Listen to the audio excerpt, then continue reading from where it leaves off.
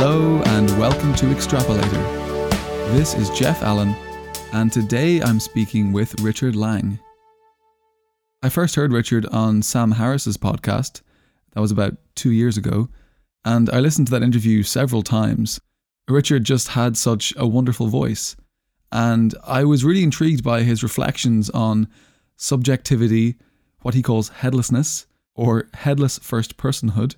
You'll hear more about that in today's episode. And then, over the last few months, I spent many hours meditating with Richard's courses. He's a meditation teacher, and I loved his sessions. So pretty quickly, I decided that I had to track him down and ask him to join me for a conversation, and I'm very pleased that he agreed. Richard has some really intriguing ideas about the nature of experience. That's first-person experience, which we can study using the science of the first person, he argues. This is in contrast to third-person science, which is the science that we're all used to hearing about. And all his ideas come with experiments. These are practical ways to test the ideas using your own experience. This episode is a teeny bit interactive. Richard guides us through a few experiments, but they're all very short. I do recommend you follow along, but you don't need to stop what you're doing. You can still listen while walking, doing the dishes, sitting on the train. Each of the experiments takes less than a minute, and it's all very easy to follow. And once we're all up to speed with Richard's ideas about subjectivity and headlessness and being a first-person subject, moving through the world, then we can talk about a lot of very intriguing implications for how we view others, for how we view ourselves, politics, sociology, even metaphysics and the nature of being, all the stuff that I'm usually drawn towards, of course. And if you like this conversation, and if you like Richard's voice, I recommend that you go and find his material elsewhere and follow his courses. There are some links in the episode description and at the end of this episode. I really loved this conversation. Richard is a very warm person, as you'll hear, and I hope you enjoy it. And now I bring you Richard Lang.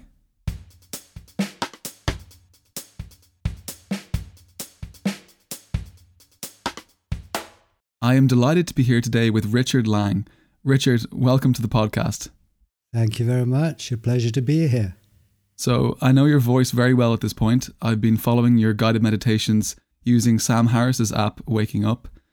And those sessions have been a source of joy, not only for the content, but also for your voice itself, which is wonderfully calm and peaceful.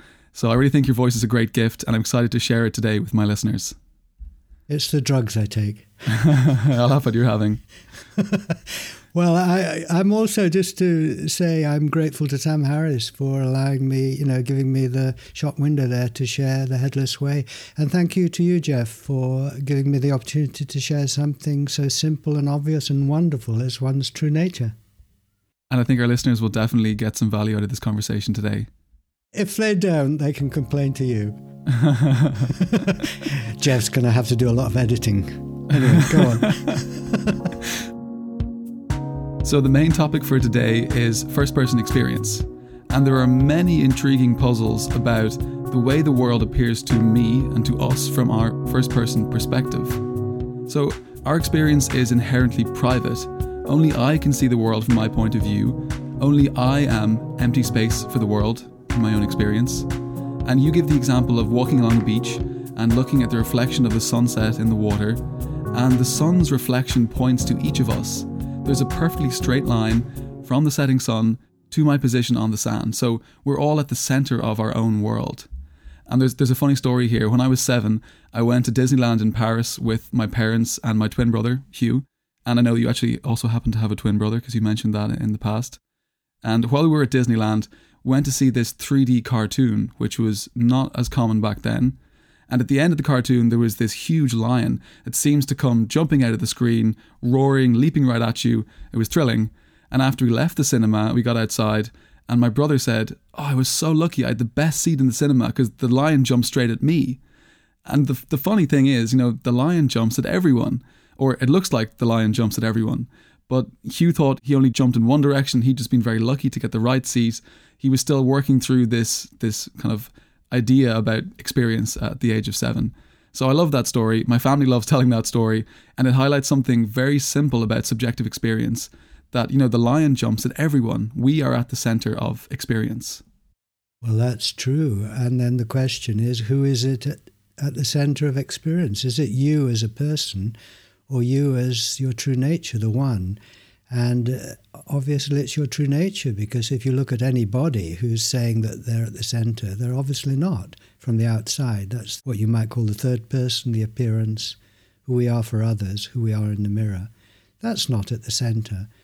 Who is at the center is this headless, faceless one that is looking out of a single eye now and contains the universe. And that is who we all really are. Mm-hmm. So you're introducing us here to the Headless Way, which is a set of reflections and experiments following Douglas Harding's writings and teachings about headlessness, having no head, having no face. It's about the science of the first person as opposed to the science of the third person, which is the empirical science that we're used to. And I think the pointing experiment could be a nice one to start with, so the listeners can really get an idea of what we mean by having no head. Yes, all right. Well, I'll guide you through that. And of course, the listener has actually to do it. Otherwise, it's like having a menu and not having the meal. To have the experience, you need to do the experiment. But it sounds childish. It sounds a bit silly. If you're listening to this in a cafe, you might feel embarrassed doing this. But, your life depends on this. In a way, your eternal soul does depend on it. Anyway, what you do is you first direct your attention outwards, and then you're going to direct your attention inwards. It's as simple as that. And notice what you actually experience. So in order to facilitate this is the embarrassing bit. Some people in a workshop refuse to do this. Very rarely now, but anyway, what you do is you take your finger and you point it out at something in front of you. So listener, you've got to actually participate here. And you look at what you're pointing at, and it has a colour and a shape. It's a thing. So how simple is that? You don't have to like it. You don't have to understand how it was made. You just see a thing. Now point, we'll make it brief, this one. You point at your other hand, you see, and there you've got a shape and even movement. It's a thing. You see, you can see it there, an object. Point at your chest. So you have to look down and point at your chest. And again, you can see your body there. So there's a thing. So not asking you to understand anything here, just look. Now raise your finger and point back at where others see your face. And I find no face here, just my finger. A finger pointing at nothing. This is the one place in the whole universe where you can point at nothing. Nothing that isn't just nothing, it's also full of everything, including the finger.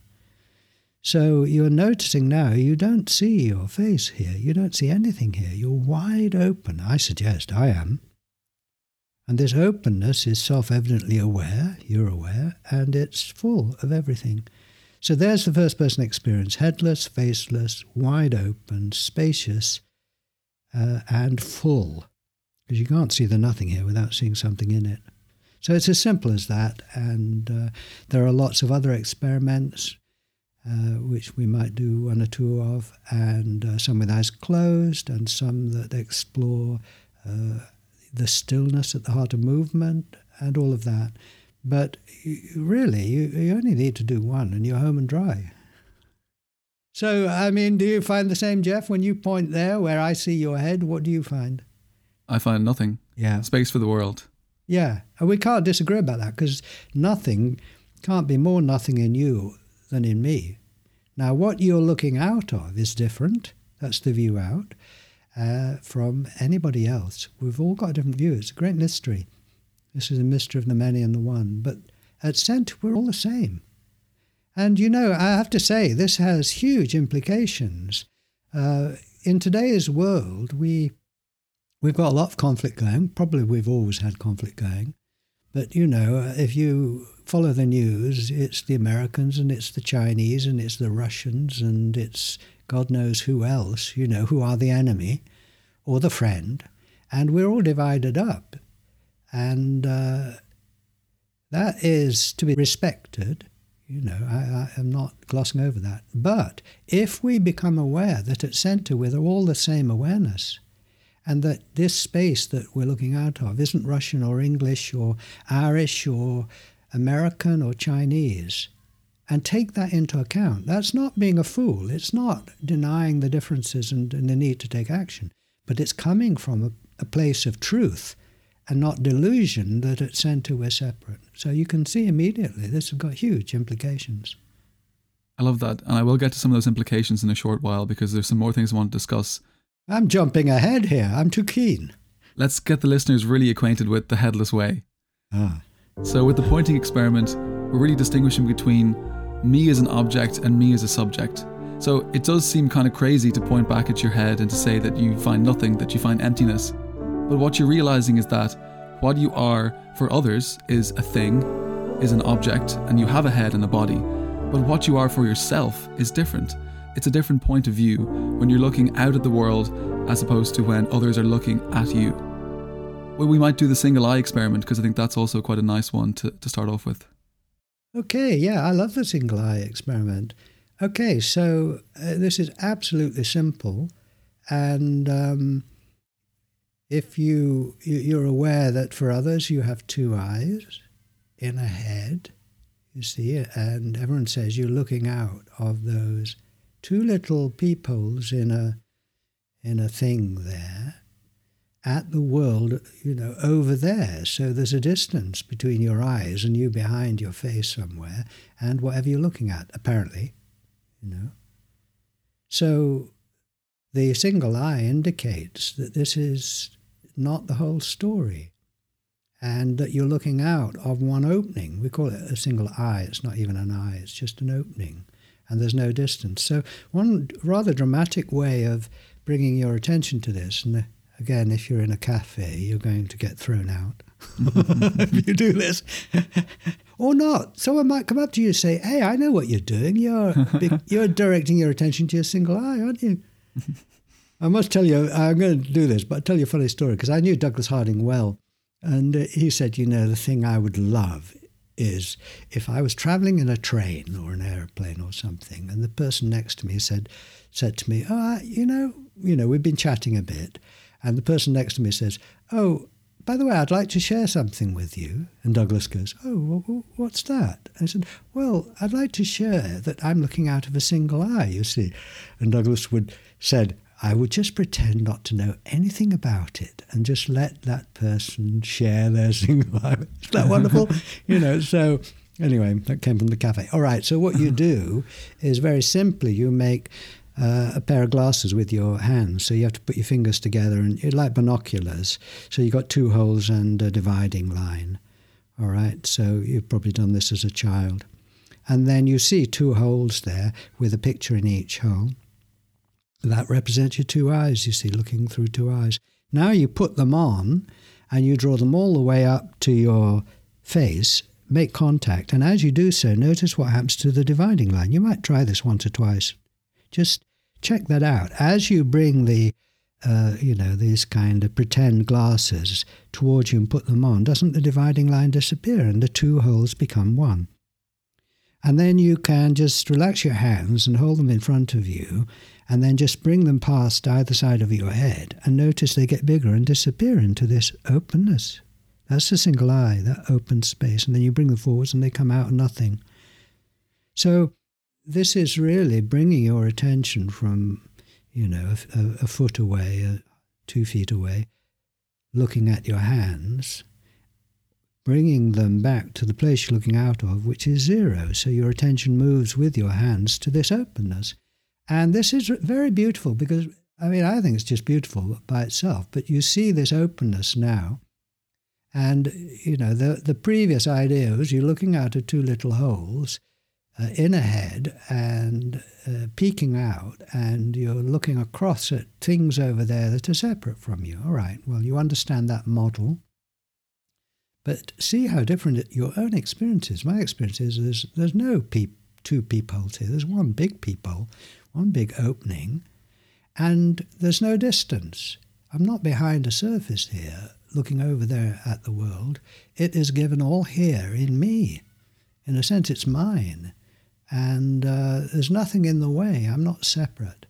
Wide open. And the great thing about this, I mean, even more, in a way, accessible than, you don't have to point, you don't have to put your glasses on like that. Now you just notice that it's the way you are. So you can notice it anywhere, you're a single eye. And would you agree, Jeff, that you're looking out of a single eye? You better say yes. Yeah. And the great thing is I wear glasses, so my single eye is always visible. I've got this single beige halo around the edge of my field of vision. Oh, yeah, so do I. I know. I remember somebody in a workshop, they kept saying, yeah, but, where do my glasses, where are they attached to? Aren't they? There seemed to be, to this person, the proof that he got ahead. Well, actually, when you look for yourself, there's a very different kind of glasses from anyone else that, I look at you or me on the screen, I've got glasses, these two, the frame with the two windows or whatever. And then you look at your own experience, this vast kind of frame, as wide as the world. And I can just see the arms of the glasses, spreading out to almost infinity and disappearing into the great void here. So it's a good reminder, of who you are. And actually, forgive me, listener, I'm going to use the word God. But are you looking out of two human eyes now, or a non-human divine eye? Or choose whatever word you like. But it's not a human eye you're looking out of. Now, the great mystic Meister Eckhart, that you might have heard of, medieval German guy, incredible guy, was aware of this, and he said, the eye by which I see God is the same eye by which God sees me. Well, I mean, use what metaphor, image, name you like, but, take seriously, I ask you, your experience now, and live from it. Yeah, and the single eye experiment is very fun. Speaking of harding on the train with the random stranger, I was also at dinner recently with my parents and my girlfriend and my brother, and I was talking about this interview coming up, and I was doing the pointing experiment and the single eye experiment, so I had them all at the dinner table with their hand binoculars going up to their face. And I think we were probably too far into the wine at that point for me to explain it all properly, but it can all seem quite wacky when you first come across it. But the realization is quite simple, that it's just what you are from your point of view is different to how you appear to others as an object. So we're talking about these two perspectives. You as an object, as a thing for other people, and you from your own perspective as being empty space for the world. Well, that's right, you see. And I think that the experience is I was going to say second nature, it's first nature. It is the most obvious, familiar thing. It was what you were when you were a baby. So in a way, the work of sharing the Headless Way is partly about sharing the experience, but it's also about making sense of it in terms of our normal way of seeing things, like you're just saying there, the difference between appearance and reality, third person and first person, and how this makes sense. And I think understandably people are afraid that they are being asked to take on board something that is stupid or doesn't make sense, And I think that one reason for being very cautious about accepting this as true is that we have a deep caution about being conned, that we're going to be taken for a ride and then laughed at and humiliated by society. Oh, look, he doesn't think he's got a head, or, really, that's mad, that's stupid. And I think that, you see, we have all been conned already, in a sense, you could say, into believing we are what we look like at centre, that I am a thing separate from you. And everybody, society is based on that, and that is important to take on board. But, if you grew up proclaiming you'd no head, you'd be laughed at. You have to take on board this understanding of what you are for others, take responsibility for being that person. I'm Richard, you're Jeff, and all of that. And that is deep in us. So our caution about the truth, reality, value of our true nature, no one's talking about it. No one takes it seriously. It's a childish thing. It's just, you can't see your head. You're in the wrong place. You just can't see it because you're looking out of it. All of that. And the work that Douglas Harding did, especially in his major work, The Hierarchy of Heaven and Earth, which is not a popular book, but it's just a wonderful book. When he found this, he'd already been aware of how what he was changed with the range of the observer. And then he finally looked for himself at what he was at zero and saw he was headless. And then he realized, wow, I've got a lot of work to do to make sense of this so that it does make sense to science and society. And he achieved the job, actually, yeah. And my listeners will know that I am rigorously empirical. I like to connect my philosophy to the latest science, so they don't need to be cautious about being taken for a ride on this podcast, hopefully. And I think we should connect this up with the psychology of development, which is with mainstream science. So I've studied some basic courses in psychology about theory of mind. So this is what children acquire between the ages of 3 and 5. And theory of mind is this great accomplishment of realizing that others have thoughts and feelings that are hidden from me, that there's the inherent privacy of consciousness which other people experience. So at first, when we're babies, others are just objects and things to us. We are the subject, I'm a subject, and they're just objects that populate my world. And babies don't attribute these private thoughts and feelings to others. They don't attribute different beliefs and knowledge to the ones that they have themselves. And then, when we're between the age of 3 and 5, we realize that others are both objects and subjects, and they have these hidden thoughts and feelings. And equally, we realize that I am both an object and a subject. I have my private first-person point of view, but for others, I'm just a thing. So we already treat others with this dualism. That's theory of mind. And we should be able to apply it also to ourselves, which I think that's headlessness. Well, yes. Well described. I think I'll take your course there.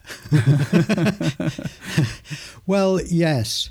And you could say there are 4 main stages of development, personal development. The baby, who is headless and, as you say, hasn't yet developed empathy, developed the understanding that, in any depth anyway, that others are feeling and thinking and seeing and have their own life that continues when they walk out the room. As a baby, you're headless. Everything is just given here and now and revolves around you, but not you as a baby. You're not there yet. You've no developed idea of who you are as a subject.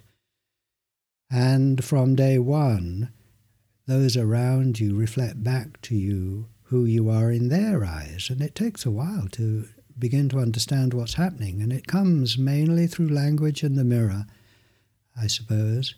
And what you learn to do is, in a way, go out of yourself and place yourself in someone else's head, if I can put it like that. Turn around and look out through their eyes back at yourself and see yourself as they see you. Now, you get to this through language and perhaps through other ways too, and understand that you are a person. And then you have to, as it were, take that information and wear it and put your head on and look in the mirror and reach in and get that appearance and pull it out and flip it the other way around because it's facing the wrong way around, and enlarge it, put it on, and go around as if you're behind a face that you can't see, that everybody else can see.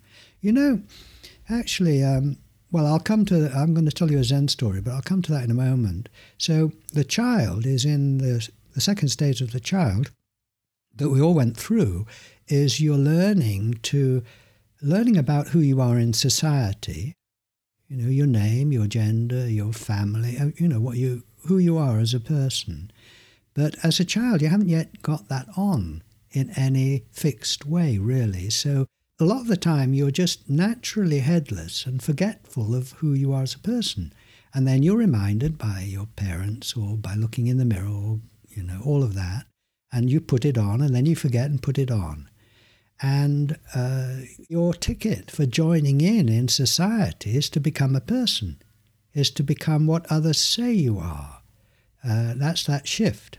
It's empathy, actually, because you're empathizing with how others see you, which is, obviously valuable in 1,000 ways. So by the time you're an adult, you are fully convinced that you are what you look like, and you are overlooking your headless first-personhood in any conscious sense. You deny it. You dismiss it as unreal. You're out there looking back at yourself all the time. Self-consciousness.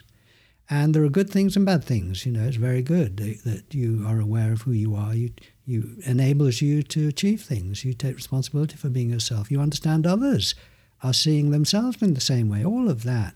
Mm-hmm. But of course, the downside is a sense of separation now, because you're this thing, and self-consciousness and feeling, afraid of living, really, because you might upset someone. I don't know. All of that goes with it. Mm-hmm. And what's the solution? Well, obviously there are lots of solutions on the level of, dealing with those issues, through therapy or just taking action, whatever. But what the Headless Way is saying is, well, look, there's a fourth stage here, and it's the stage of the seer, the headless seer, which is simply reawakening to your point of view and taking it seriously. It's like coming home to what it's like to be you, without denying what you are for others. It's both. That's the difference from the baby. The baby is just headless, and you're not yet aware of who you are as a person. But as you grow up, you take on being aware of being a person, forget your true nature. Then, in the fourth stage, you reawaken to your true nature. You look for your single eye. You point back. You see, am I face-to-face or face-to-no-face with others? So this is, without the fourth stage, you're missing out on what the whole thing was leading to, in a way. And the fourth stage isn't a fixed thing. It's an opening into a new life of living from your true nature whilst being aware of being a person in the world and all of that. Yeah.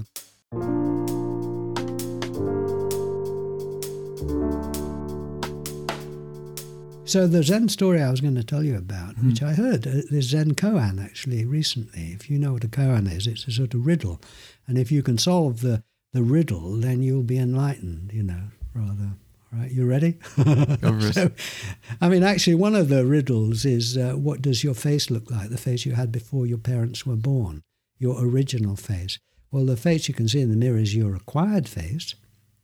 The one that you've just pointed at, your no face, is your original face. But the koan is this.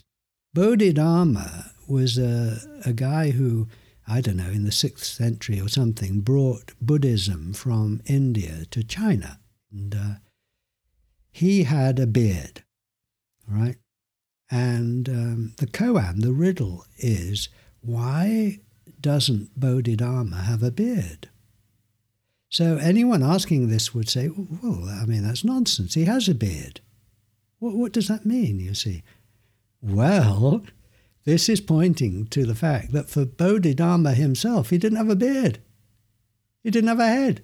That's the first person and third person. So if you imagine you're Bodhidharma, and someone says, oh, why doesn't Bodhidharma have a beard? Or, well, you can see that for you, you don't.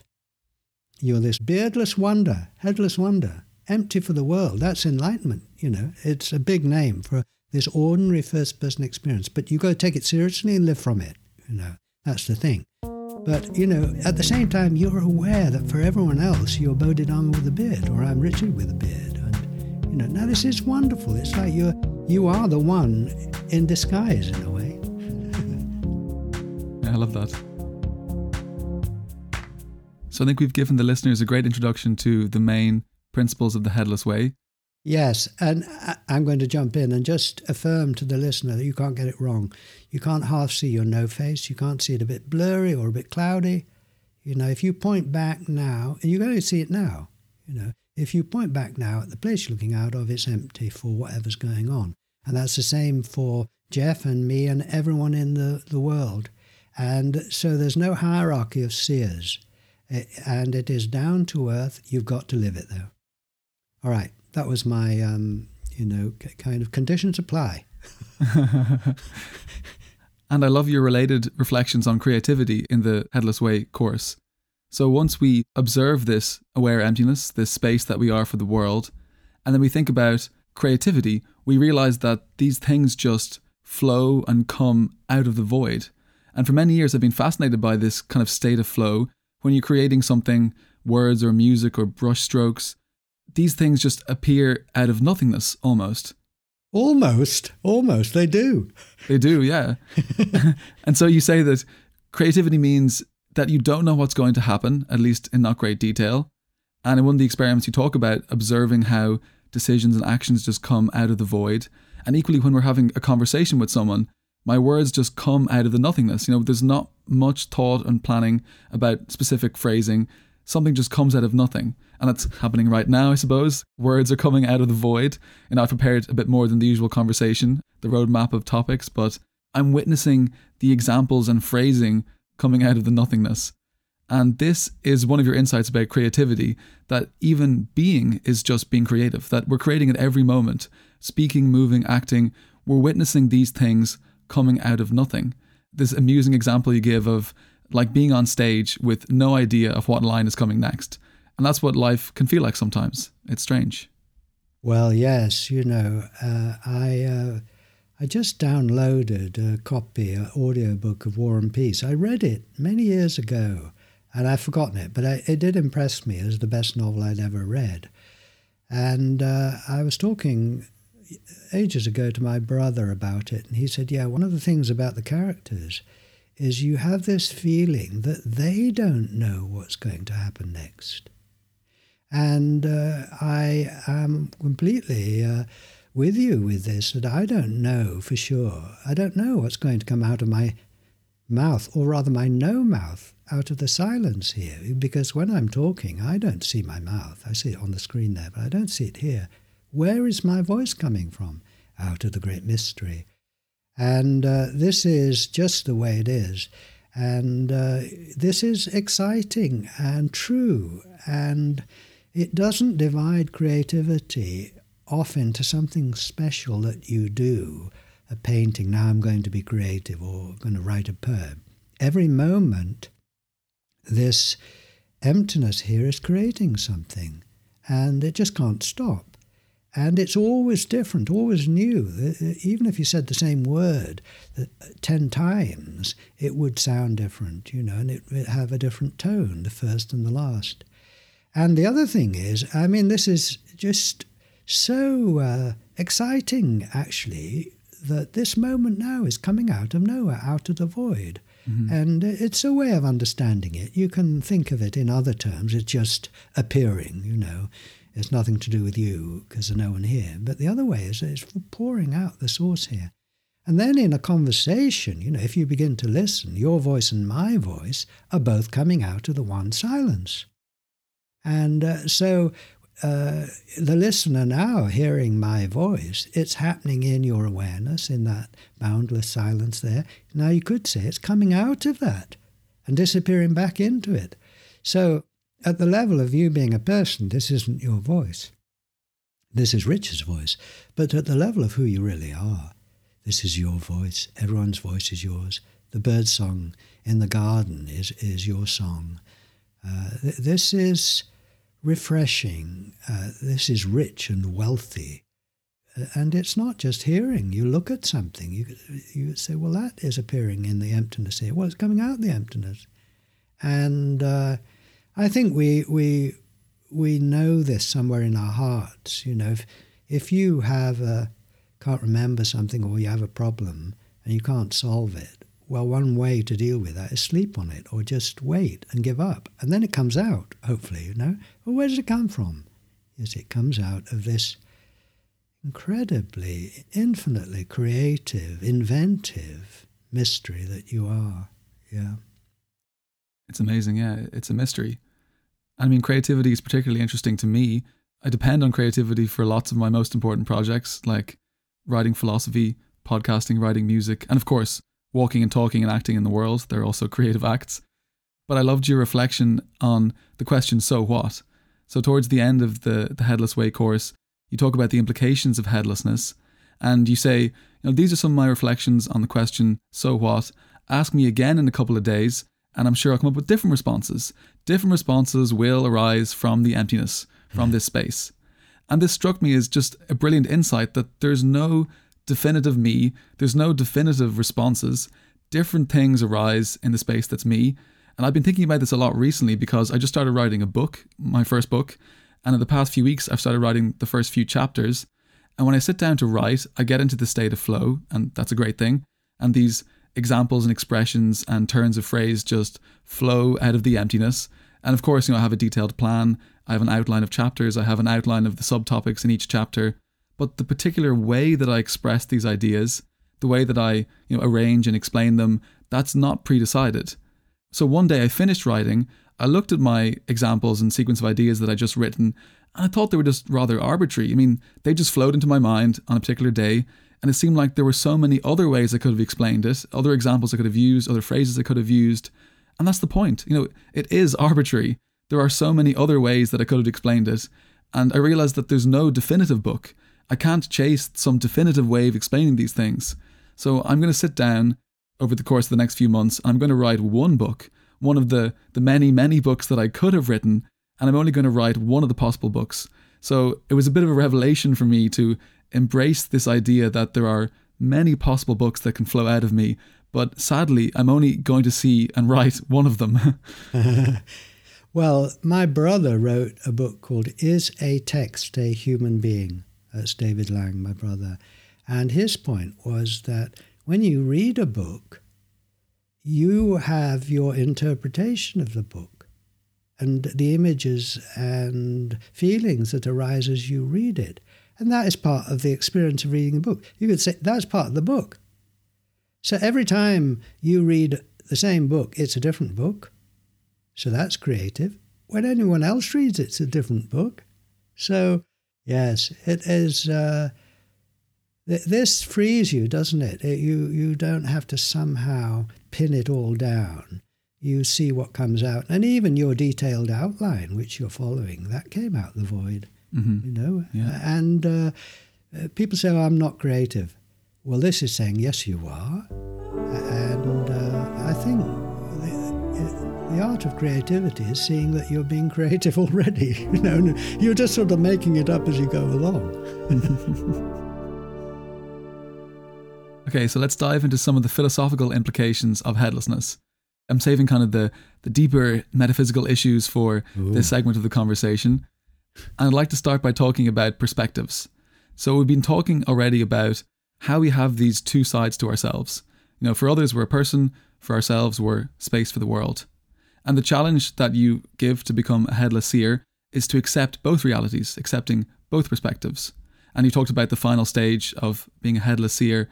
And it's not about giving up our identity in society as a person or as an object. We have to kind of accept this dual aspect. So it's the insight that, a kind of metaphysical insight that in the world there are these many perspectives, and that the world as it appears from one perspective is not the way it appears from other perspectives. And we have to kind of learn to live with these dualisms and to get our heads around these many perspectives. Yes, well, I agree there. And yes, what you are for yourself and what you are for others. And the idea that awakening to your true nature means that you're no longer aware of your human identity, or you no longer have problems, and difficulties and challenges, just seems to me to be not the case. My experience is that awakening to my true nature goes along with the challenges of life and the deep, deep, deep feeling of being a person.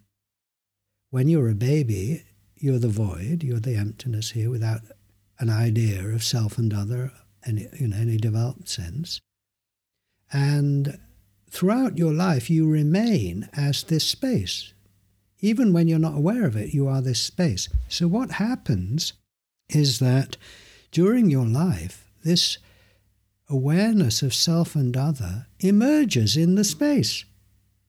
It doesn't stop you being who you really are, the space. It is an add-on. an accessory, And that is pure creativity, I would say. That's not something going wrong. It feels like it in the third stage of the adult, when you don't know about your true nature, when you are only thinking of yourself as the one in the mirror. And, quite a lot of people get along all right with just that, because you already are the space. And you only have to let down your guard a bit, and you're naturally being the space. That laughter and carefreeness and love, really, I would say, all come from this instinctive sense that you're not separate and that you're free. But, as I say, I think that this development of separateness, when seen from your true nature, although still painful at times, really, and difficult, it is seen as emerging within your true nature, and it doesn't take you away from home. It doesn't have to take you away from home. So both go together. Yeah, so you're talking more about separateness, which you mentioned near the start of the conversation. And we could talk a bit about projection and reflection. So there's the idea you talk about that things are both there from here or here from there. So when my friend registers my face, he's registering it over there, but it's reflected back at here. And Harding writes a lot about this elsewhereness and the law of elsewheres, that everything is either there from here, as in projected, or here from there, reflected. So it sounds a bit wacky, but you give the example of the sky being blue. So the sky is not blue over there, it's blue in you. So there's something about our retinas, our consciousness, our empty awareness that enables us to register the sky as being blue. And I would qualify that because I want to defend both the subjective and the objective frames of reference, points of view. So I would qualify it by saying that the sky is both blue in and of itself over there, and it's also blue, in our perceptual experience. So we are responding to some kind of real regularity in the color of the sky. There's a wavelength of light. These wavelengths are scattered more, the shorter blue ones are scattered more by the air molecules. So that is the objective view of what's happening. And then we also need the right apparatus from here to perceive and register the property of blue. So maybe you'd like to say a bit more about this projection and reflection, because it's quite a trippy idea. Yes, I can. This is from Douglas Harding's book, The Hierarchy of Heaven and Earth. And there is both a short version and a long version. The long version is wonderful. That was the original book, and then he condensed it because it was too big to publish at the time, but it's published now. And he asked the question, who am I? And you have to be prepared just to be open-minded, you see, and observe things as they are given rather than as you've been told. So in answer to the question, who am I? I'll just take you briefly through these ideas you referred to, projection and reflection. Mm-hmm. First of all, he says, well, I'm a person. Common sense says I'm a person. See, and I think that's brilliant. He starts with that because that's the normal view of who you are. I said, but wait a minute. Common sense isn't over here where I am. Common sense is over there telling me what I am from there. What am I for me? He looks down, he sees as a headless body with the world on his shoulders. All right? You can't see your head. Instead, you see the world. And then he said, but wait a minute. If I look out in a mirror, I find my head. So you've got a head, but it's not on your shoulder, not to your center. It's out there in the mirror and in reflecting surfaces. So there's a region around you where your head appears, because if someone looks at you from 3 feet, they'll see your head. But if they move up to you, it disappears. They get a patch of skin and move away from you, you shrink to a dot. So there's this sort of donut-like belt around you where you appear human. Mm-hmm. That's the first bit. That's your first person experience, seeing your appearance there. Now, as your friend, when your friend enters the room, they can see your head out there if they stay at that region. If they come closer, they can't see it. So they register your head out there. And of course, if your friend is registering your head out there, seeing you as a person, well, they're in the place where your face appears. And you're in the place where their face appears. You're at an equal distance. So I'm looking at you, Jeff, and I'm over here seeing your face here, and you're over there seeing my face there. And that is reflection. So reflection is like registering an image in a mirror. It's flat. It's over there in the mirror. So I register your face here.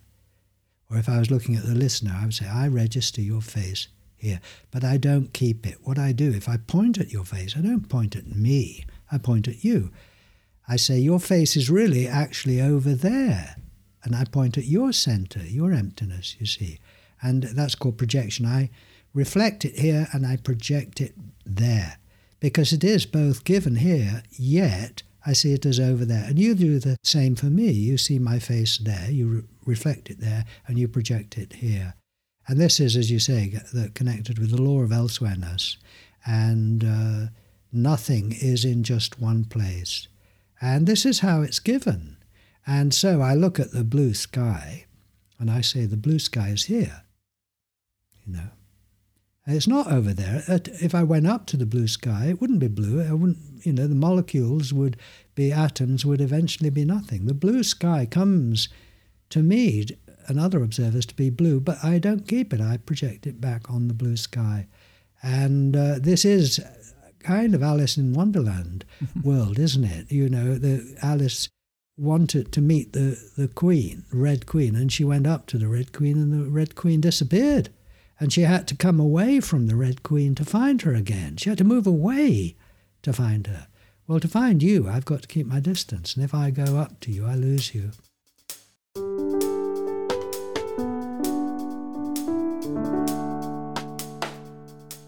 So this starts the hierarchy, that book, and goes on from there. Because obviously, if I'm viewed from much further away from the moon, I appear as the planet Earth, you see. I really do. Because once you see at centre you're nothing, I'm not Richard at centre, I'm Richard out there.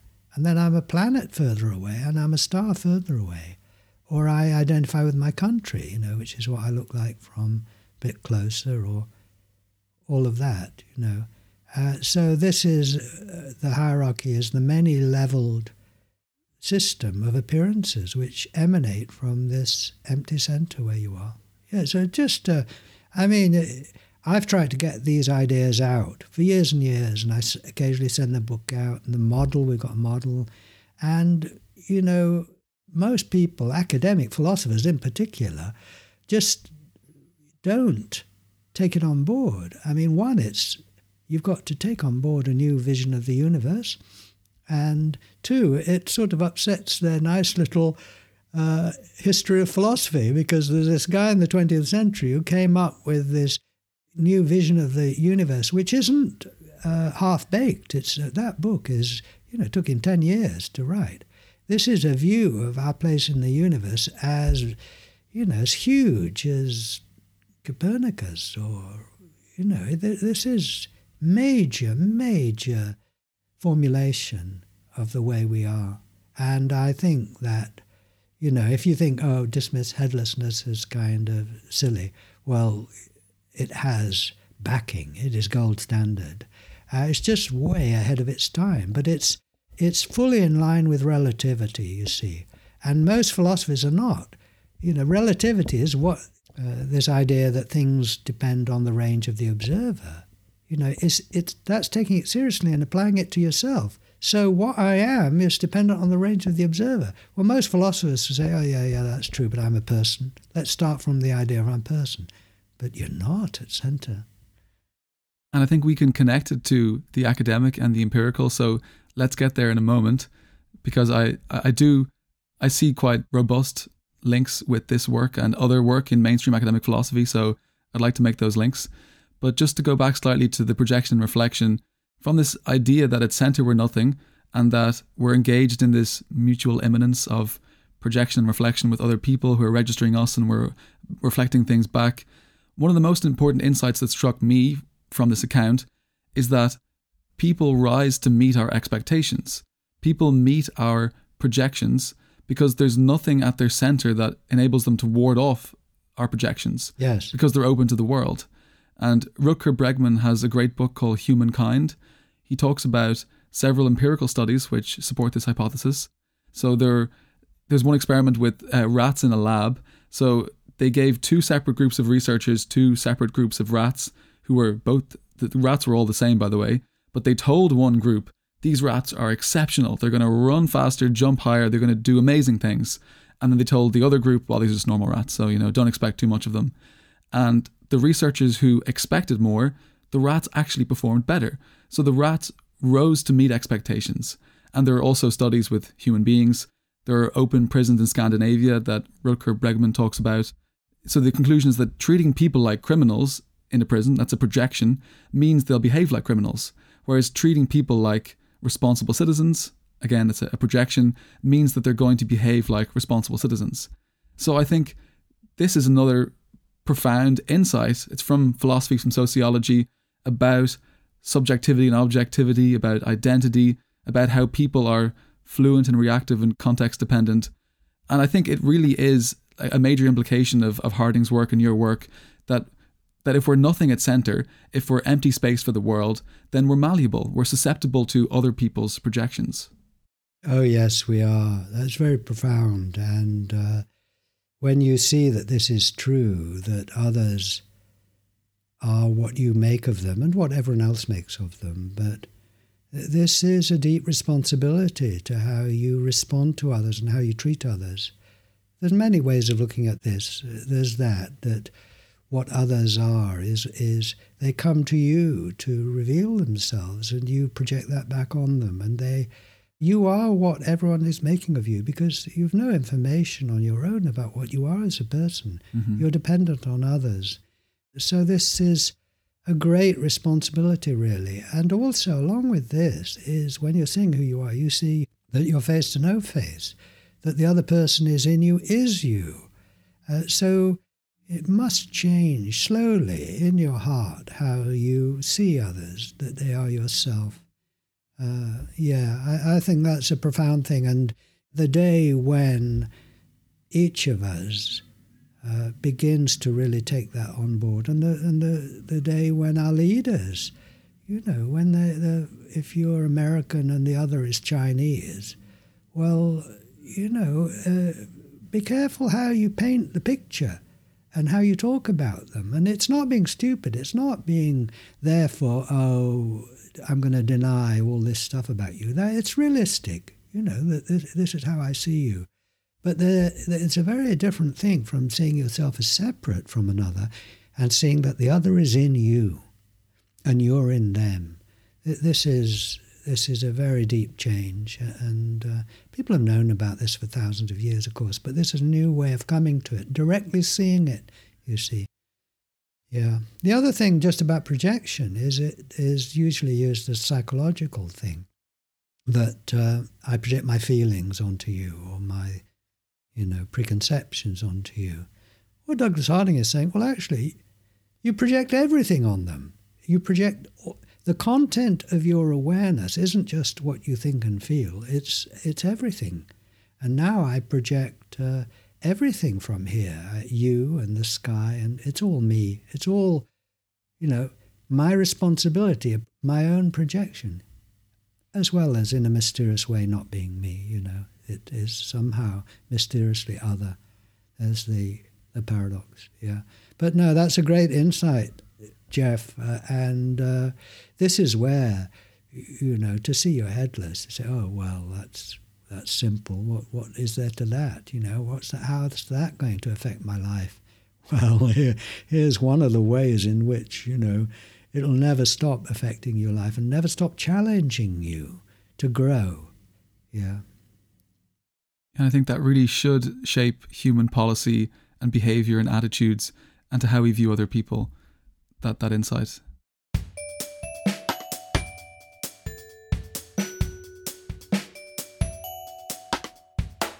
And let's make that connection to academic philosophy that I was talking about. So I'm not sure if you've heard of Janan Ismail, or if Ismail has ever read Douglas Harding's work, but she's one of my past guests, and she's written a lot about the nature of perspective, and I think it's very important work. She talks a lot in terms of frames of reference. Mm. So she talks about the frame independent perspective versus the frame dependent perspective. So the frame independent perspective is outside of any frame, this shared objective, it's modern physics. And then there's the frame dependent perspectives of a person, agent, a system. It's the subjective and the private. And one of her best examples, I think, is about the experience of time. So there's this puzzle about time, because time appears to flow in my own subjective private experience, time flows from one moment to the next. There's this constant conveyor belt of moments.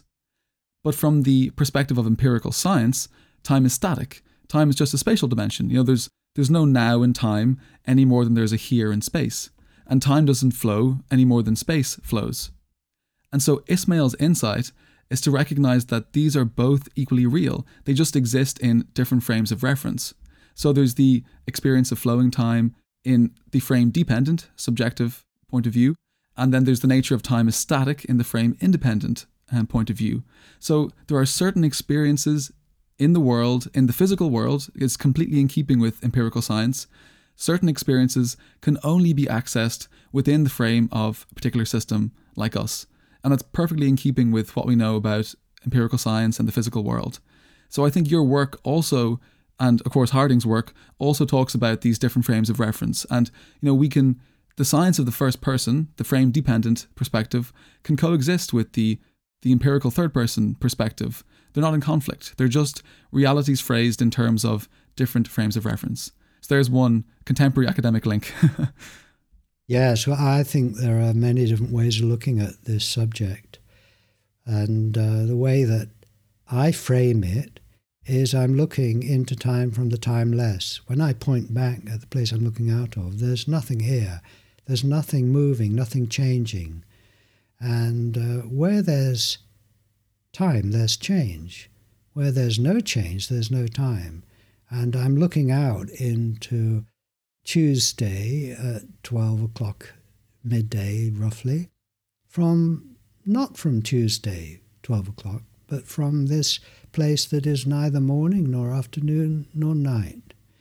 And so I look from the timeless into time. That's the first person experience. And actually, in the hierarchy of heaven and earth, Douglas goes into time. Now, there's too much there to go into. But when you look into the universe, the further you look, the further back you look, right?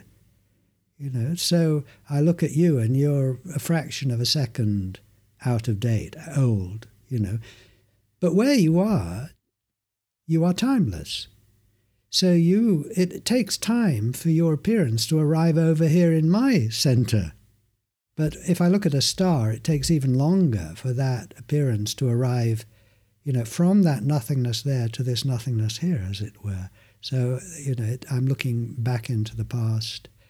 And, so I think there are different ways of looking at this. But right at center, there's no time. But, you need time. If you were just at the center where nothing was happening and that's all there was, that'd be boring, wouldn't it?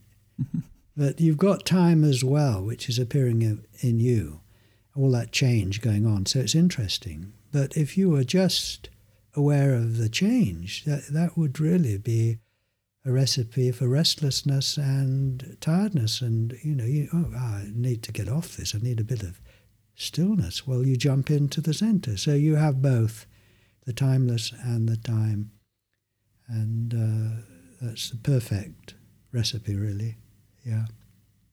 So this is getting quite complex, but I think you and Ismail actually have almost backwards, opposite conceptions, just the way you're framing things.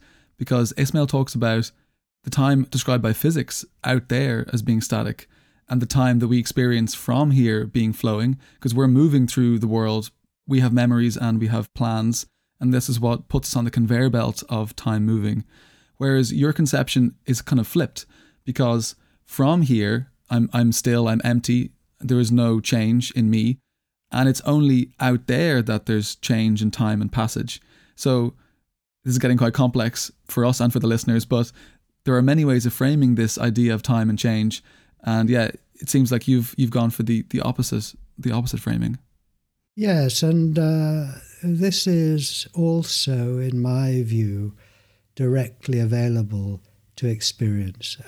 You look at your watch and you see what time it is, and then you notice the place you're looking out of has no, you see the watch face there, but you see no face here, no place here that is changing. That So to me, that is directly available Even if the person is looking at you from outside and seeing you in time, they're looking themselves from the timeless. You can't get away from the timeless, which is always full of time.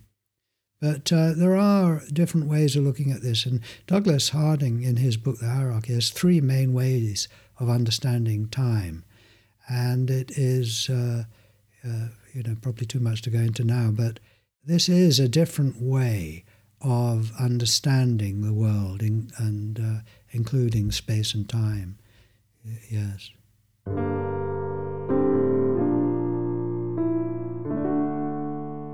And let's dive into the questions that most excited me. So the reason I reached out initially for this conversation was I had a bit of an epiphany as I was listening to The Headless Way, an epiphany that changed my conception of metaphysics, like my deepest attitudes about the structure of reality and my philosophical views.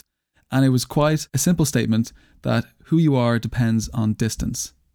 So I'll give you the backdrop to how I was thinking before that. So I've had these deep questions about what reality is really like, and does the world persist outside of my perspective? Is the world the same for all subjects, or does somehow the way I look at the world affect it? Does who is looking at the world affect the way the world is? And I've been quite a staunch realist. I've been the one to defend the persistence of the mind-independent world, as we say. And I would say things like, the world just is a certain way. It doesn't matter who is looking at it. It is persistent. There are regularities and invariances. And then I was listening to The Headless Way, and it got to me in a way that a 30-page academic paper couldn't have got to me, because it was just a simple phrase. Who you are depends on distance. So at a distance of 2 meters, you're a person, an organism. At a distance of 2 micrometers, zooming right in, but you're nothing but cells. And then zooming in further, you become atoms, subatomic particles, then mostly empty space. And then you can zoom all the way back, and at a distance of 2 kilometers, you're a mountain. And then at a distance of 2 million kilometers, you're a planet. And so reality isn't changing, but what's happening is physics depends on the range of view of the observer. So the underlying reality itself isn't shifting in any way, but depending who is looking and at what distance you're looking, reality appears very different. So I had this insight that there are many, many ways of carving the world, depending on the observer. And because there's no correct range of view, there's no correct observation or range of observation, there's no one true carving of the world. Again, I'm dealing with these dualisms because there's both the persistence of the world, but there's also these many ways of subjectively carving up the world. And here we are again with our 2 frames of reference, the objective and the subjective. Well, I'll comment on that, but first I am reminded of an experience I had when I was giving a workshop with Douglas Harding. I mean, many years ago, I was very young and just was there, helping him. And it was just before the workshop started. We were on a kind of stage looking out. It was in the East End of London, looking out. It was a Christian group, but looking out of all these people. And Douglas said to me, it's a strange thing. You're going to disturb people. You're going to upset people. Good thing, really, but, some people don't like it. But you got disturbed. You got upset. Shaken up. In a good direction, you see. And I don't know what makes this appeal to some and not to others. That's a mystery. If you accept everyone is nothing like you are, and you zoom away from them, then you come to where they appear as an atom, and then a molecule, a cell, and then as a person, and then as a town, perhaps, and a country and a planet. Now, the strange thing is, if you zoom away from the nothing, one track reveals at a certain point the cells, which are all the same in us, suddenly appears as Richard. Whereas if it's zooming away from your centre, it appears as Jeffrey.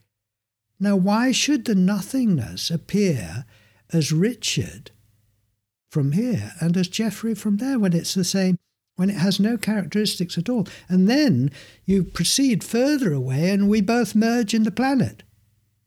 And this isn't an explanation, really, of how individuality arises. It's an observation of it. But isn't that wonderful? That there's a unique track out from the nothing that is pretty much the same in atoms and molecules, and then suddenly emerges as a stone, or as a tree, or as Jeffrey, you see, and then merges into the planet, so this middle region and at the very nearest part, we fade out, and the furthest away we presumably fade out. And in the middle is all this beautiful kind of individuality, especially in this particular region where we're different. It's an incredible. Now that, you can't deny that. Science, zoom away and you see this. This is observable. But, you can't. That is just incredible creativity. I mean, you couldn't dream that up, except you did. Yeah, it's such mind-melting stuff. These are the most incredibly interesting issues about the metaphysics of identity, what makes us who we are, and again, how we come to be in this physical world. This is the perspectives, how there can be a subjectivity that exists with all this physical stuff. And I really think that Janan Ismail's work aligns with a lot of these topics. She has a book, How Physics Makes Us Free, and she talks about all these issues about the self and free will and identity, and she talks about zooming into particles and zooming out to galaxies, and it's only in the middle distance that we are persons, that we have a self, that we have free will. These are emergent properties, and she wants to reconcile this with empirical physics. So yes, we accept that at the smallest scales we're just particles. So if we want to talk about people and identities and selves, we have to be at the right measure, the right register. Yes, that's right. And there are different qualities emerge as you zoom away. Right down at the level of the particle, you don't know where anything is. It's just complete random. But that isn't the same at the human level. You can predict where a person is going. I'm going to raise my hand. There you are. I've raised it. So there are different qualities emerge as you zoom away. Yes. Yeah. Mm-hmm. So maybe we'll enter the last segment, and I'd like to wrap up with some more critical reflections about the Headless Way, because I'd love to hear what you have to say about these ideas. You can tell that I'm, of course, very excited about the Headless Way, and I want to unpack all the things it has to offer. But I have a few more reflections. You're going to play devil's advocate now. Well, making points that I might necessarily make myself, but somebody else might make, or, no, but some reflections that I had when I was following the course.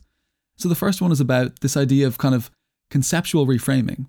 So is the Headless Way just a conceptual reframing of experience? Are we just using concepts like headless and timeless to reframe how we're seeing experience? And reflections about the space of consciousness, you say things like, I see no marks of age, or I see no change in this space, so it's timeless. So is this seeing who we really are, or is it just one of many conceptual framings that we can have of experience? And can we access the experience of being headless or of being the aware emptiness without these concepts? Well, essentially, it's non-verbal. And so you are it. It's not a matter of whether you can access it or not, with or without context. You just are it. I accept that. I understand that language is necessary to communicate about it. And so far, our language has mainly been framed around self and other. And so, yes, this is a new language. It's a new reframing, if you like, of our experience, which is necessary. We need to reframe it, to bring it onto the front burner. But the experience itself is non-verbal, and that means there isn't exactly a right way of talking about it. Choose your own poison. Yeah, it's interesting. And I was thinking more about language and metaphor and culture. I wonder how you might go about following the Headless Way course, with a different language, a completely different culture. I don't know if you ever experimented with giving the course in a very different place on Earth or through a very different language, and has it been a success as well? Yeah, I've given workshops in Russia, for example, and I've got good friends there. And, it's not dependent on a culture. I don't know what it's depended on in terms of someone saying yes to it. It's something very mysterious, the one saying yes to the one, or the one saying, no, I'm not ready to be aware of myself, And I don't think a different culture is any barrier at all. This is so deep in everyone, deeper than language and culture. And people will express it differently. That's interesting, No, I found no barriers like that. It's not at that level, no. And getting further away from culture, this is getting quite speculative, but I would see animals as being conscious to various degrees. So I'm really just speculating here, but I wonder if any animals that are close to us in our evolutionary tree, like chimpanzees or bonobos, if they might have some, comparable experience of emptiness or this kind of creativity, maybe they have it to some degree, and we can't know because, our communication isn't that easy, and perhaps it wouldn't be as developed, but I can maybe imagine it existing to a certain degree in other animals. Well, yes, why not? I mean, for a start, everybody, every animal, every insect is looking out the nothing. You have a tiny little fly on your desk. For itself, it's not tiny. It is the single eye full of the world. This is true for every being, at the very least, every being. And so the chimpanzee, the dog, the cat, the bird is looking out of the same nothingness that you are looking out of. Now, just as we've got a sense of self as well, and you need that to protect yourself, so the bird is on the lookout all the time for a predator, or the mouse, is very aware of itself as, in some way, as an individual. But it is both. And the cat sitting there, just sitting there, is just being the space. Now what? Whether it's thinking, I'm looking out into time from the timeless. I don't think it's got those words, but it is doing. It's looking out into the world of form from the formless. And to quibble about whether it's conscious of it or not, I think, is quibbling, really. It is that, and this, when you see who you are, you see who everyone is, and that engenders deep respect and understanding. This is the deeper kind of empathy. Empathy, at one level, is me having a sense of what you're thinking and feeling. But you can go deeper and you can empathize with where those thoughts and feelings are happening in that other person. So I'm empathizing with you, Jeff, now, and in fact with all our listeners. And I'm saying to the listeners, well, maybe you're feeling a bit confused, or maybe you are enthusiastic about what we're talking about. Maybe you're thinking about dinner, all these things. And I can't know this. I'm speculating, but that's what we do all the time, But I can be sure of who is thinking and speculating and feeling, that right where you are this openness. Now, I have suddenly put myself completely in your position, along with the mystery of not knowing exactly at all what you're thinking and feeling, your view out. I have to ask you about that or read your appearance, to get a sense. But now I am absolutely sure, not a doubt in my mind, there's no division at all at centre between Jeff and me and the listener. There's this that's empathy, that is uniting with great respect without crossing, boundaries inappropriately, as it were. Mm-hmm.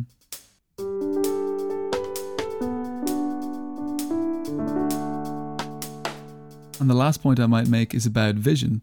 So I've studied a lot of philosophy of perception, especially in the last year, quite intensely.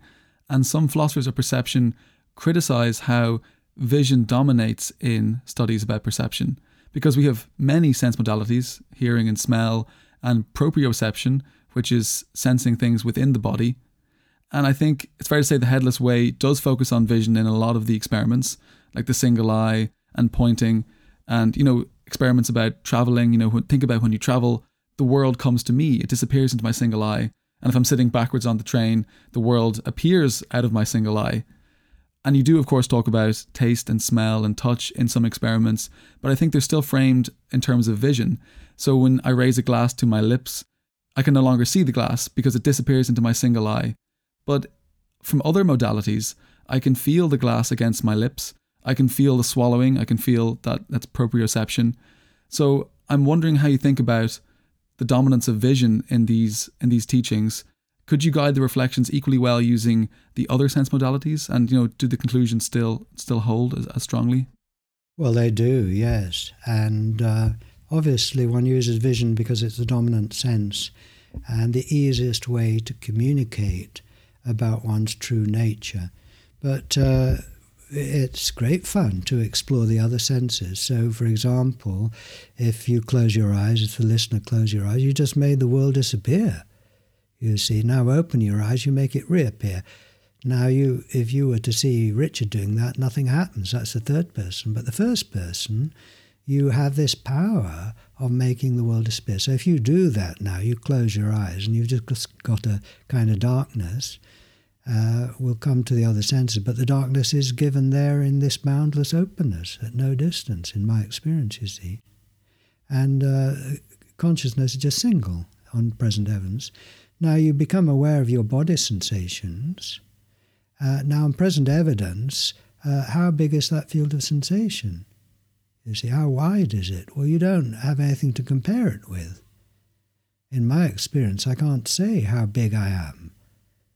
You see, if I go by my sensations, and if I go to my right foot, well, I have a memory of my right foot, and it's, so far away and a certain shape. And that's very useful. But, if you'd just been born, you wouldn't have that idea of a foot there. Well, just go with that. Pay attention to the sensation you call your foot. That's just a kind of a cloud of energy floating at no distance, isn't it? Or your back. I mean, you call it your back, but how long is that sensation and where is it given?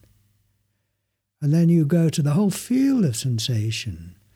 And you say, well, just been born to help me pay attention without my knowledge and imagination. How big am I? And where am I? And how old am I? You see. So this is almost more obvious with your eyes closed. What eyes, you see, in this spaciousness in which, for example, the sounds are happening, coming and going in the silence. And then you go to your thoughts and feelings. Say, well, my thoughts and feelings are in my head. Well, on present evidence, I think of a number. Where is that coming out of? Like we were saying before, it just comes out of nowhere, no mind, and disappears. You see, or all your mental chatter, is it contained inside something? Or is it just appearing like the sounds are appearing in the great emptiness, you see? And disappearing again. And if you pay attention, if you're sitting down, to the sensation of sitting on your chair, well, you've got your idea of your body on the chair. There's a separation there, two things. But on present evidence, isn't it just, where do you stop and the chair begin? What chair? Isn't it just a sensation given in awareness? And if you just be aware of your whole body and the sensation of your body and the weight of it, you see. Now, to me, that weight is given in the weightlessness of consciousness. It's just floating there. It's very relaxing, you see. It's just the whole weight of what you call your body, the weight of everything floating in consciousness. And then when you open your eyes again, you see, then the world appears in the nothingness, and you've got your body sensations. Well, you understand the body, that's my back and that's my foot. But at the same time, the first person experience is this whole field of sensation floating in the nothing, you see, and you're supported by awareness. It's just everything, sounds, feelings, sensations, colours are floating in awareness and can't sink. They're just floating in awareness. So there you see, I mean, there's lots of experiments with eyes closed and movement, you know, with lots of experience without depending on vision, which are great fun and freeing in their own way, yeah.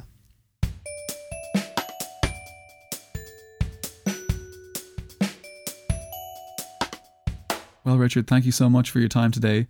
I've loved breezing through all my favorite topics about perspectives and experience and our relationship with the world, which I think is the thing that I always come back to in a lot of my philosophical inquiries. Well, can I jump in and just share one other thing? Go ahead, please. And this may be too complicated for the listener, but it's worth a shot. Mm-hmm. And it comes out the hierarchy because you mentioned perception. Mm-hmm. And the normal idea of perception is light bounces off an object and enters the eye and goes along and enters, you know, to the right part of the brain, and then you see. You see, well, no one's ever discovered an image in the brain for a start. You know, and how can you be sure that what you do see in the brain is anything like the thing out there? How can you even know there's anything out there if all you know is in the brain, you see? So Douglas Harding reinterprets this and says, well, you know, what you're talking about when you talk about light bouncing off an object and entering the eye is not, you know, you draw it on a piece of paper so it looks all at the same level, flat.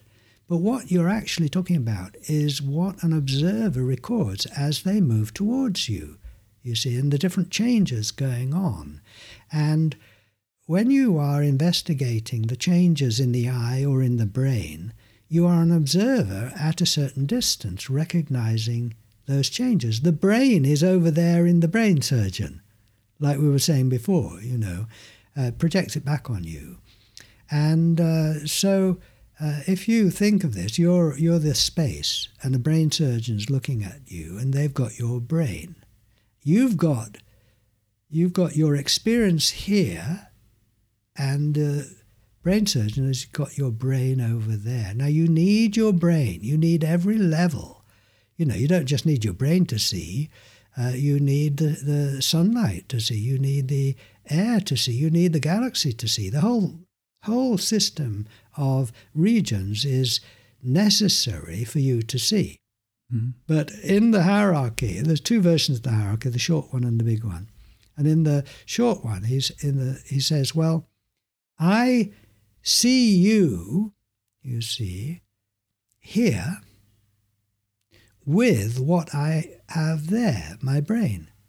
You see, I see what is here with what is there. I see what is given here in my space here with what is over there in you, my brain or my head. So in the short hierarchy, so I see what is here with what is there. In the big hierarchy, he says, I see what is not there with what is not here. Now, what that means is, you know, I see what is not. Now, I've just confused myself here. But with what is not here. My brain is there and the space is here. So anyway, I've confused the listener, no doubt, but just to say that this is a very different way of understanding perception, and that perception involves both the observer and the observed, and the reflection and projection of that. And it's a two-way process. Now, they're very different from this flat map of the light bouncing off and entering the eye and getting to the brain, you see. This is quite a different thing, yeah. So I see your head here, you see, but it's really over there, you see. It's not, I see what is not there because your head is here, with what is not here because my brain is over there. All right, I'll stop. The idea of seeing what is here with what is there, it's the idea that the organs and the bodily parts that are wrapped up with perception, they're part of what is out there with you, yes, and not in here with me. Yes, that's right, exactly. It's pretty wacky. That's the Alice in Wonderland stuff, right? But it's not wacky. It's true. It's down to earth. It's the other that is wacky, actually, when you think about it, because it doesn't make sense. You know, it's not. It's a useful way of thinking about things. But you can pick it apart straight away, because if what you're experiencing is actually in your brain, then all you can know is in your brain, so you can't know about anything else. You cancel it out. But if everything is given here in the nothingness, you see, and not in a brain. And your brain is out there like you see, along with everything else that you need. Yeah. I just look forward to the day when philosophers and academics and scientists say, oh my God, this works. This is true. This is like Copernicus on steroids. I probably won't live to see it, but I hope I do. I'm doing my best to launch, like a ship, this view of the universe, which is so alive and true and inspiring and beautiful. And, Dante had his vision of the cosmos with the spheres. This has got its layers. This is not so different from how our four ancestors used to think of things, but it's verifiable scientifically. Yeah. And I think the way that I would frame this, seeing what's here with what's there, because I do want to guide the listener through this idea. So the idea that the organs and brain and body parts that I see with are out there and not in here with me, that's to say that they're part of the third person perspective. They are part of the objective view of the universe. They're part of the frame independent world that exists outside of my perspective. From my perspective, I don't have these body parts because my perspective from here, that's the first person frame dependent view, doesn't have these things. They're out there in the third person world. So again, we're just getting our heads around the world as it is from the third person perspective compared to what it is from the first person perspective. That's right. And I don't have my brain here. If anything, I have yours here. Just as I don't have my head here, I have yours here. But I think you put that very, very well, very simply. The organs are out there in others, and you need them. Like, you need your body, you need your brain, you need your planet. But they're not central. Yeah. Well, I think this has been a wonderful discussion, a great introduction for my listeners to your work, and very fascinating stuff for me. I was delighted to have your voice all to myself for an hour and a half. Well, thank you. And the listeners, do go to headless.org, or we've got Headless Way app on iTunes and Android. Wonderful. As well. And lots of things on our YouTube channel. And we have regular free Zoom meetings of friends who are interested in this and want to kind of meet others. And if you're interested in that, you just email me through the website or wherever, and I will send you information on the free Zoom meetings. Yeah. And I really encourage the listeners to listen to some of these guided meditations, to listen to the Headless Way, to do the experiments. I think it's very insightful, and there's a lot of joy to be found in listening to these sessions. Well, a real delight to meet you, Jeff. We haven't met before. I feel a kindred spirit here, and great to hang out with you. I have two voices in one consciousness here, and a delight to meet someone who is also enjoying being headless and exploring all its implications. That's wonderful. Yes. And the same to you. Okay. All the best. Until the next time. Thank you, Jeff. Yes. Okay. Bye-bye. Bye-bye. Bye-bye. Extrapolator is produced and edited by me, Jeff Allen. There's no team behind the podcast. It's just me. And I really appreciate the ongoing support from listeners. It's been wonderful to see the listenership steadily growing and to connect with some of you on social media. If you enjoy the podcast, please subscribe, and please take 30 seconds to leave a review on Apple Podcasts or wherever you listen. It really helps the podcast to grow. You can also follow me on social media, on Facebook and on Instagram, @ExtrapolatorPod. The artwork for Extrapolator was created by Hugh Allen. The music was written and recorded by me, and it's available on Spotify, Deezer, Apple Music, and all major directories. Just search for Extrapolator, original podcast soundtrack. As always, thanks for listening, and until next time.